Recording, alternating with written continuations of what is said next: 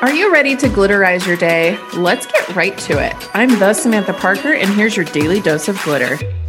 This is just a reminder that no one is coming to save you. It is up to you to literally find the reason and the motivation to get out of bed and to put one foot in front of the other.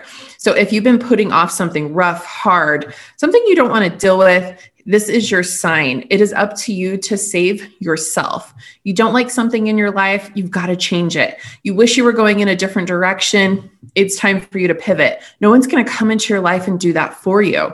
It is up to you to find the glitter, to find the magic, and decide what it is that you really want.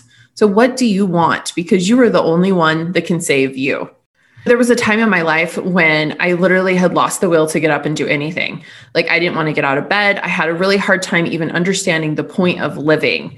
And listen, I kept thinking something big was going to happen. There was going to be a change. Something magical was going to come into my life. I was going to enjoy it more if X, Y, and Z happened. But I realized that even if all of those things aligned and they happened, I still would be miserable because I was stuck in the cycle over and over and over again. Nothing big was happening. No one was coming to help me. I had to pull myself out of it and I had to move forward.